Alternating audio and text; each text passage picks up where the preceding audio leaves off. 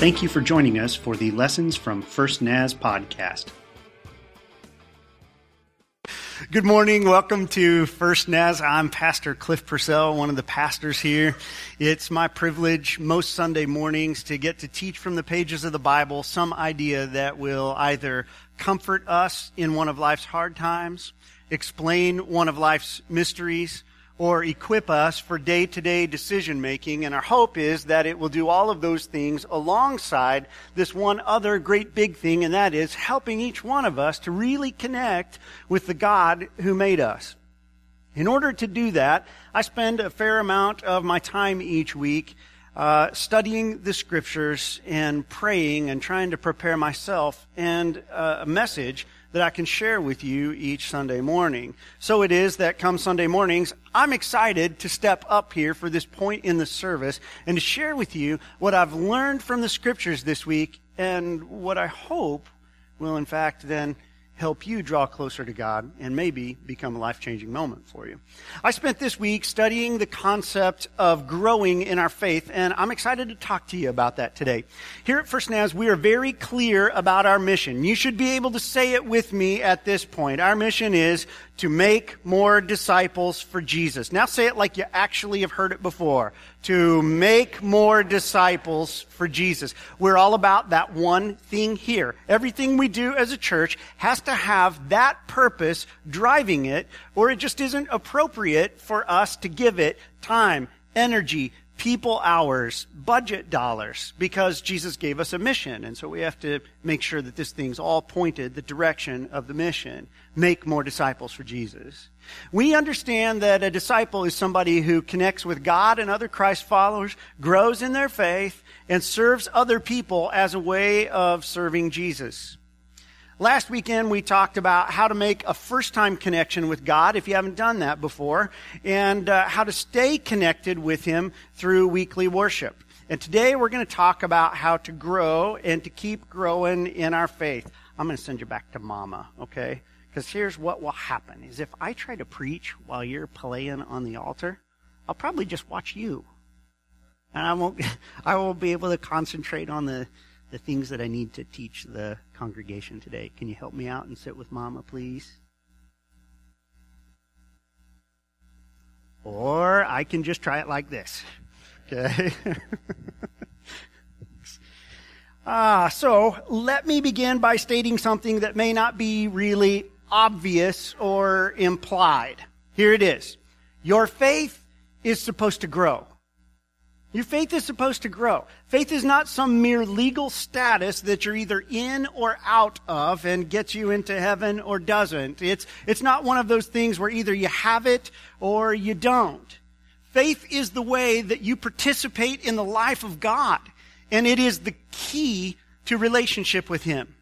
Therefore, faith isn't just this little box that you put a check in. I have faith, now I'm good.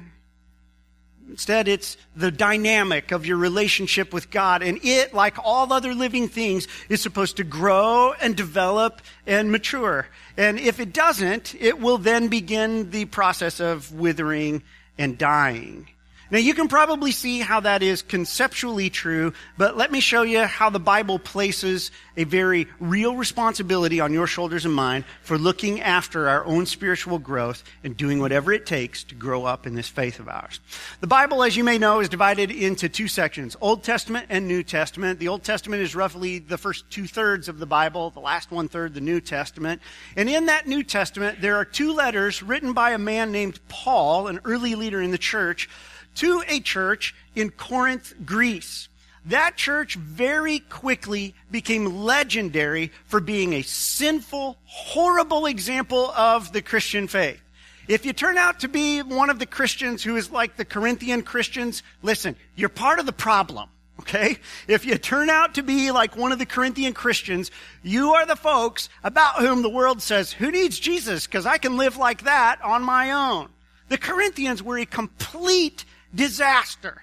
There were things happening in that church that would absolutely blow your mind, including incest, which was treated like it was no big deal by the Corinthian Christians. Paul wrote some letters to try to straighten those folks out. And he even threatened to show up and kick some people out of the church if they didn't take care of the mess on their own. Listen to how Paul ended his second letter to them. Paul's letters, these two, they came with a pretty heavy hand. But now listen to how he ends it.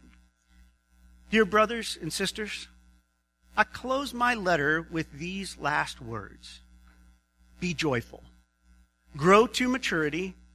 Encourage each other. Live in harmony and peace. Then the God of love and peace will be with you. Now, I know that sounded all Bible-y, so let me translate it into real-world language. I guarantee you that based on all the other things that Paul had already written in these previous two letters, that this is how they heard what Paul said. Paul said, oh, by the way, I'm not done yet. I got a list for you. You should quit whining all the time. And grow up, for crying out loud. Quit tearing each other down. Can't you guys get along? God himself does not want to be with you because of how you're acting. So straighten up. You might actually get to experience God and his closeness and the peace that comes from that. Paul was kind of wearing them out a little bit. The Corinthians were the kind of people who give Christians and Jesus a bad name because they hadn't grown up in their faith. They had heard the Jesus message, believed, agreed, said, Jesus, I want you to come and live in my life, but then they stayed right where they had been. They lived no differently, having come to know Christ, than they did before. Here's the implication. Making a one-time commitment to Jesus does not cut it. Christ followers need to grow up in their faith. The New Testament contains 13 of Paul's letters to various churches and individuals scattered around the Mediterranean world of ancient days. And he actually pastored one of those churches in Ephesus, Turkey, for about 3 years. He really loved those people. And they were pretty solid in their faith, too, unlike the Corinthians. And still, to this stable, respectable, growing church, Paul wrote these words. Listen to this. I pray for you constantly, asking God, the glorious Father of our Lord Jesus Christ, to give you spiritual wisdom and insight so that you might grow in your knowledge of God. Then he said, now these are the gifts Christ gave to the church, the apostles, the prophets, the evangelists, and the pastors and teachers. Their responsibility is to equip God's people to do his work and build up the church, the body of Christ. This will continue until we all come to such unity in our faith and knowledge of God's Son that we will be mature in the Lord, measuring up to the full and complete standard of Christ. Then we will no longer be immature like children. We won't be tossed and blown about by every wind of new teaching. We will not be influenced when people try to trick us with lies so clever they sound like the truth. Instead, we will speak the truth in love, growing in every way more and more like Christ, who is the head of his body, the church. He makes the whole body fit together perfectly. And as each part does its own special work, it helps the other parts grow, so that the whole body is healthy and growing and full of love. So I think we can see from these two examples that lie at both ends of the spectrum that no matter what stage of life we are in, no matter what stage we are at in terms of our faith, Paul's message was consistent. It is time to grow. Therefore, we must intentionally try to do it, to grow and grow up in our faith. It's part and parcel of being a disciple, growing.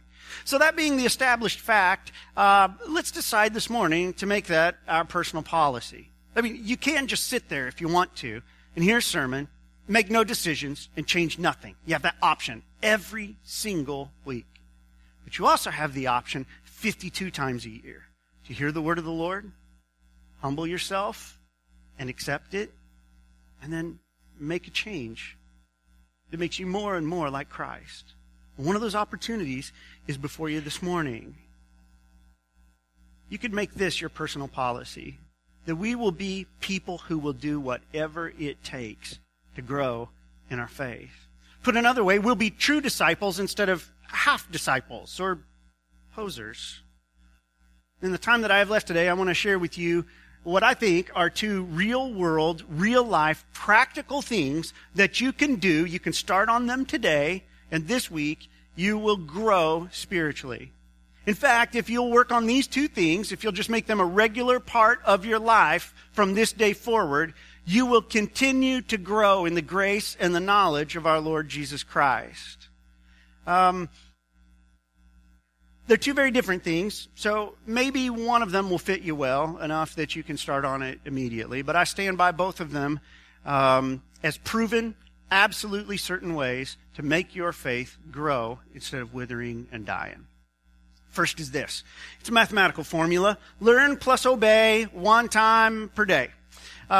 It'd be great if you obeyed all day long, all of the time, but we're talking about practice here, okay? Learn plus obey 1 time every day. Last week I spoke about how giving yourself over to praising God on a weekly basis can help you keep that connection with Him, a connection that is vital and passionate and fresh.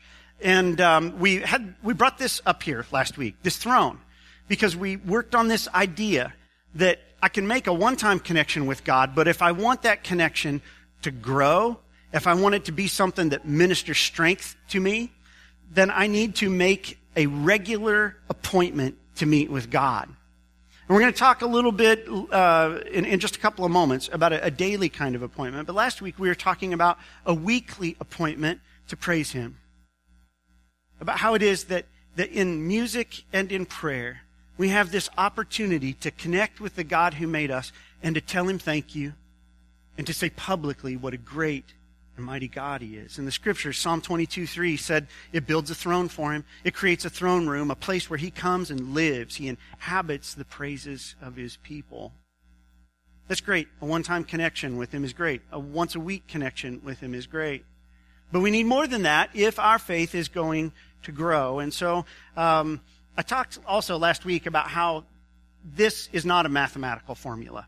Praising God, sing 2 songs, pray 1 prayer, bingo, you're close to God. But that it was more like Mama's secret recipe, how you have to take all the ingredients and with a little bit of love, put all those things together and then something magical happens. That's the truth with connecting with God through praise and worship. But I will tell you today, I have something that has mathematical kind of certainty to it. It absolutely works every single time. Learn plus obey 1 time a day, and you will find that your faith grows and thrives. Let me explain. The Jesus people all the time, we Jesus people, talk about reading the Bible, and I understand that can be pretty overwhelming. If you tried it years and years ago, you probably picked up a translation of the Bible that was translated from 2 foreign languages into another foreign language, English. But English in 1611. It's a really difficult thing to read the oldest copies of the Bible that most of us had handed to us as children. And so we started reading and we went, wow, don't get that. And I'm not going to just do this when I don't get anything out of it. And we laid the Bible to the side. And so when Christians like me then stand up in front of you and say, you should read the Bible, people go, yeah, I've tried that, but it doesn't work. I'm here to tell you today that, number one, there are other translations of the Bible that you can get your hands on for free. And I also want you to know, it will literally change your life if you just take a practical approach to it. It's true that the Bible is difficult to read in some places, and even where it's easy to read, its content really challenges everyone. And if you try to take a disciplined approach to this, I'm going to sit down, I'm going to read for an hour every day, you're going to fail. Okay? I mean, that's the way it's going to go. Possible exceptions, but let's just do it this way. Let's see how rare the exceptions are. Hands of everyone in the room who reads the Bible for at least 1 hour a day every day. Okay. So it doesn't happen, does it? So if we set that as our goal, it's time for me to turn over a new leaf, hour a day, it's not going to happen. So what if we really want to see some change in our life? What if we set a goal that was actually attainable? So here's what I suggest. Learn plus obey 1 time a day. And here's what I mean by learn. Carve out some time to sit down and read the Scriptures. And it doesn't matter how long it takes. Just read until you come across an idea that makes you go, huh. Just one of those that kind of jumps off the page or piques your interest. Maybe it's something new. Well, I hadn't picked up on that before. Or something that just gives you pause and went, well, I wouldn't have guessed something like that was in the Bible. Then just stop and ponder that one thing and you're done. Just read until there's that moment that you and God stumble upon a learning moment. Write down the idea that occurred to you and just maybe give it some thought a couple of other times during the day. But now here's the crucial part. This is absolutely essential. That at some point during that day, you take a deliberate action that is obedient to what you learned. See, God doesn't want you to read the Bible so that you know Bible trivia. He doesn't want you to read the Bible so that once in a while, when you sit down to watch Jeopardy and the Bible category comes on, you go, I'm good for at least 1 out of the 4. That was never God's intent. Listen, most people who are really good at Bible trivia are really hard on people, okay? The people who are Bible trivia nuts, most of them beat people up with Bible trivia. So it couldn't have been God's goal. The whole point in him giving this book to us is so that we could know him. The way you get to know him is you sit down with him and say, Lord, would you just open my mind for a moment so I can learn something today? And you read until you have that aha moment. And when you have that aha moment, God answered your prayer. He gave you exactly what it is that you were asking for and that you were looking for. And if you take that one thing that God gives you each day, contemplate it here and there, and take one action, one specific thing that is your effort to be obedient to what God has shown you. Listen, friends, you're going to grow up in your faith. Because the opposite we've seen taking place, right? Times that we saw something but ignored it.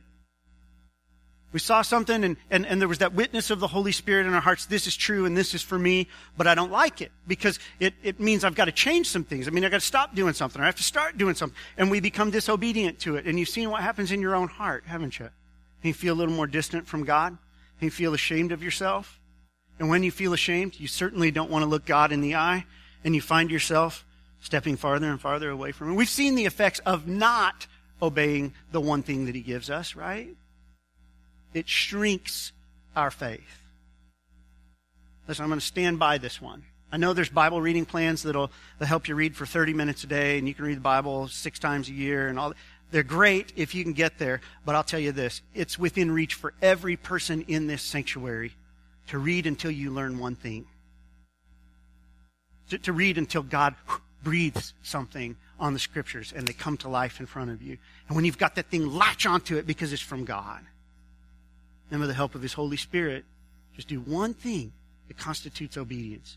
And you will see that your faith, which may feel tiny, stunted, and small, will begin to grow and strengthen and mature and flourish. And in the process, you will become like those people whose faith you look up to. You know how they became the way that they are? Not by praying 4 hours a day, not by reading for an hour a day, but by just taking whatever it is that God gave them, latching onto it, meditating on it as they went about their day, and saying, yes, Lord, to obedience to the one thing he's given them. You do that every day of your life, you grow in your faith. So there's the first thing. It's practical, it's simple, it's just this, and it's money in the bank, spiritually speaking. Ask God to turn on the lights for you, read until you notice something, review that thought a couple times during the day, do just one thing that constitutes obedience, and you will find yourselves changed. It's a good place to start, it's an effective place to start, and I hope that somebody and several somebodies here today will make the decision, that I can do, so that I'm going to do. Second spiritual growth tactic is much more difficult, but its effectiveness is also guaranteed. Write this one down. It will produce growth in your life like nothing else can. When I was preparing this message today, I had a very clear sense, as I got to this point in my writing, I had a very clear sense that God was speaking to me. So I stopped, said, Lord, what is it? I believe that what he said to me was that this is going to be the substance of a breakthrough for somebody today. Somebody is stalled out over the years in this area. And when you hear what God's Word has to say to you, the Holy Spirit's going to encourage you and inspire you, and you're going to say, today my life changes because I'm going to become obedient to God's word. You want to hear it? Okay. It's, like I said, different than the other one. It's more difficult. But it's okay that it's more difficult because when God spoke to me, I stopped and prayed for you. So he's going to give you the help that you need. Don't know who you are, but God brought somebody here today to learn this one. Here it is. It's the time in your life for you to let God lead you in the next big step in your faith. And that step is to take the tithing test. Tithing is a planned, disciplined, and faithful way of giving to God that is taught time and time again in both testaments of the Bible. Jesus himself taught it as a given, regular, expected practice among God's people. The word tithe means tenth, and it refers to us giving 1/10 of our financial increase to God. It's real simple. Whatever it is that God puts in your hands, money-wise, you just take 1/10 of it, and you return it to him with no strings attached. It's not an occasional gift to God. It's a respectful, obedient, regular, planned practice. And it grows people in their faith. Lots of us give whatever we decide and whenever we decide and to whatever projects or causes we decide. And each of those is a good thing. They're good, but they aren't tithing. The Bible calls that kind of giving an offering, and it encourages that, by the way. But tithing, it commands. And tithing is giving 1/10 of your income, typically to the church that you attend, and just turning loose of it. You don't use it to advance your agenda in the church. You don't direct it to one particular ministry because you don't want your money being spent on X, because once you turn loose of it, it's not your money. Tithing is just giving 1/10 of your income and letting go of it in a no strings attached offering to God through his church. And by the way, that part, the business of loss of control, it's just as big to God as the percentage, because it's all about trusting him and obeying him. This is hard stuff, isn't it? But it'll grow you. I know you've all heard of people who tithe, and you may be thinking, how do people ever get to the place where they can do that? I mean, that's a big chunk of money, and things are tight. How do people ever get to the place they can do that? They must have been really mature in their faith in order to make that decision. Here's what I have found out. My personal experience from folks coming and talking to me about this, I've usually found that it works just the opposite. The disciples who become tithers are not giants in the faith. Most of them are people who are struggling with their faith and who are also struggling financially and can't find a way to stretch those ends enough that they meet. But for some reason, at that time in their life, while they're struggling, God comes to them, taps them on the heart, and says, I'm calling you to take a great big old giant leap of faith into my arms and see if I won't catch you. They usually feel afraid. They usually doubt that it's going to work out, but there's something in their heads and something in their hearts that is telling them, today is the day for you to become obedient to what the Scriptures teach. Today is the day that you need to just jump into the arms of God and let him prove himself to you. And so in the middle of their doubt, and in the middle of their fear, and in the middle of their math, which makes it all the more fearful and doubtful, they decide that they are going to give it a try and that today is the day. And often that decision comes on a day when they hear this passage from the Bible's Old Testament that I want to read to you. I'm going to read it to you and ask that maybe you would just listen and see if God is nudging your heart. This is God speaking to his people through the prophet Malachi. He says, ever since the time of your ancestors, you've turned away from my decrees and have not kept them. Return to me, and I'll return to you, says the Lord Almighty. Doesn't that sound good? Return to me, and I'll return to you. But you ask, how are we to return? And God responds to them saying, will a mere mortal rob God? Yet you rob me. But you ask, how are we robbing you? And God said, in tithes and offerings. You're under a curse, your whole nation, because you're robbing me. Bring the whole tithe into the storehouse, that there may be food in my house.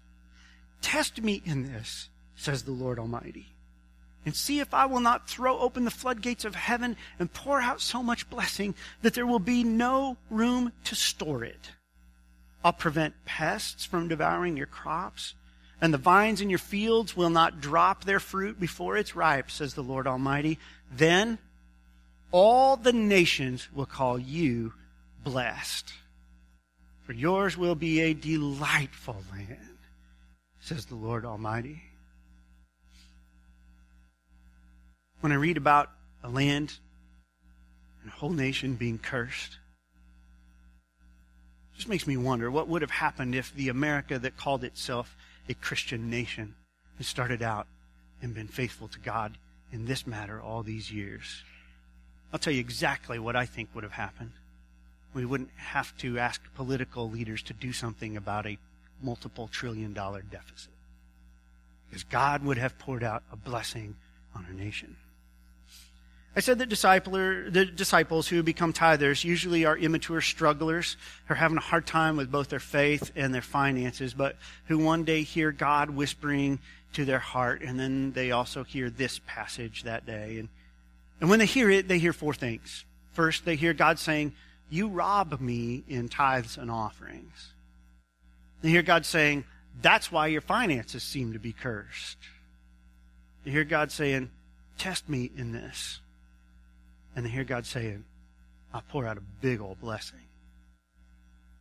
If you heard the first two things, "You robbed me, that's why your finances seem to be cursed," I want to make sure that you hear the third and the fourth things on that list as well. They said, "Test me in this and see if I won't pour out a blessing."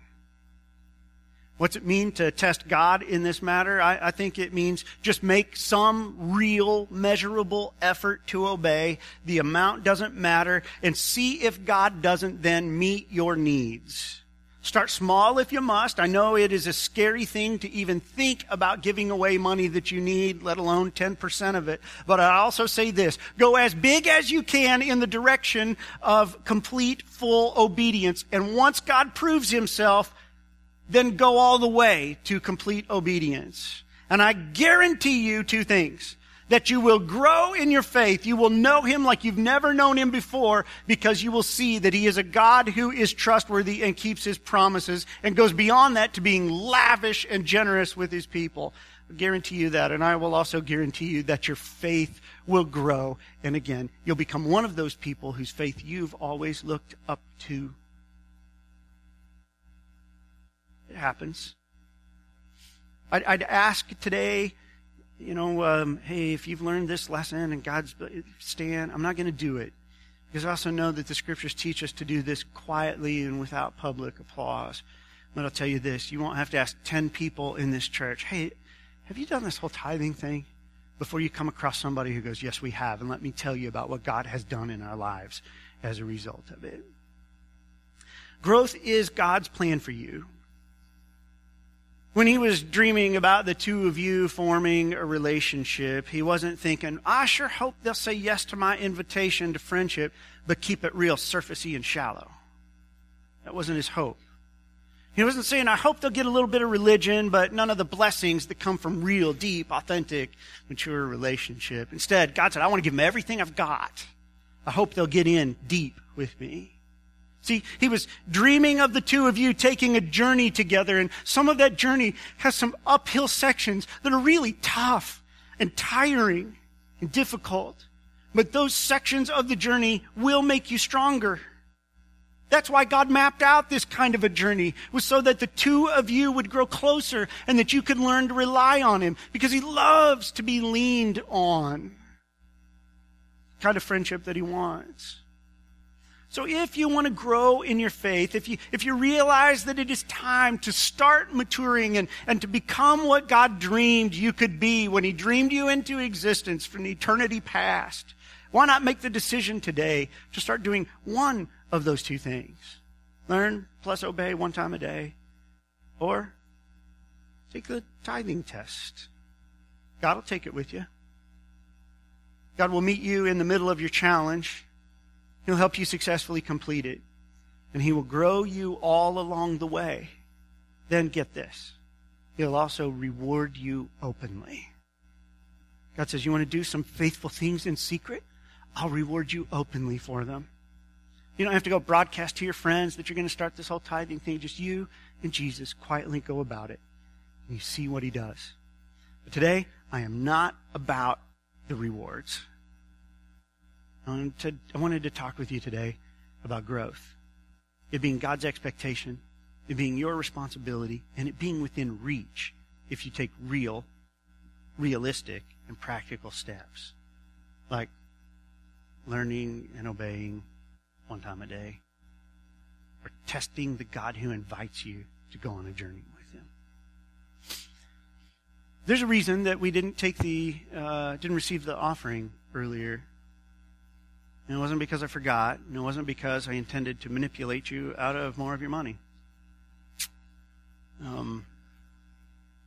It's because of that experience that I had in my office earlier this week where God and I got a chance to talk. And He said, Cliff, this is a breakthrough day for somebody. I know He's been planning it, and I know He's been talking to somebody. Like I said before, you don't have to tell another living soul. But maybe today, you heard that message and you said, yep, I'm the one. Then know this, my friend. Growth is one act of obedience away. And if you make a long obedience in the same direction, you will find that there is great strength and maturity that awaits you. So, Lord, I want to ask that you would come in this place today and meet with my friends. Some of them are wanting to obey, but they're very afraid because they balanced the checkbook yesterday and they saw that the bills are more than the income. And it always seems like it's that way. And Lord, I'm going to leave it between you and them to figure out the math that gets them started. But I guess it's really faith. It's really trust that gets any of us started on the whole tithing thing. So speak to whoever it is that you had in mind earlier this week, Lord. But I also pray that you'd speak to all of my brothers and sisters here today about that stretch of the journey that we can make together when we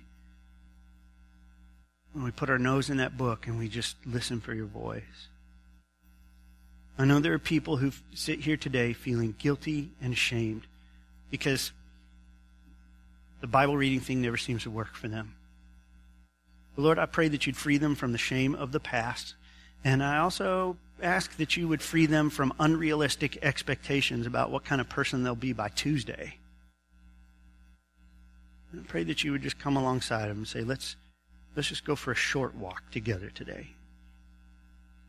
Let's take a look at my word. I got something for you. So, Lord, in the place of guilt and shame and failure in the past, would you give confidence, and trust, and the assurance of your blessing?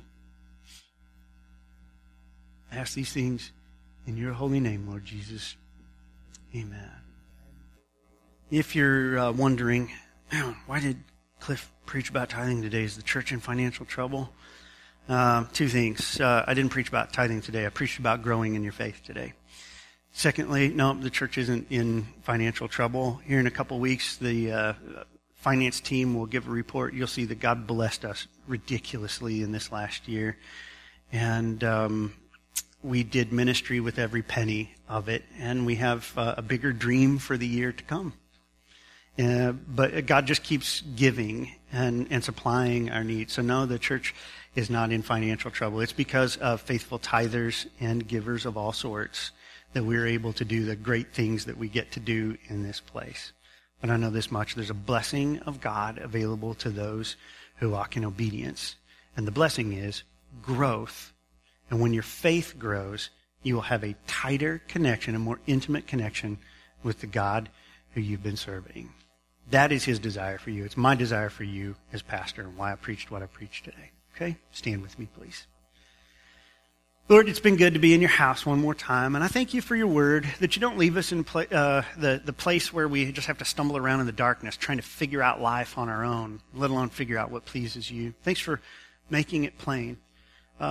Honestly, you could have went a little easier on the tithing thing. Well, a man robbed God, but thank you for making it plain enough for us to understand. We do give you thanks for that. I thank you, Lord, for meeting my friends here today, because some of them needed to hear your voice.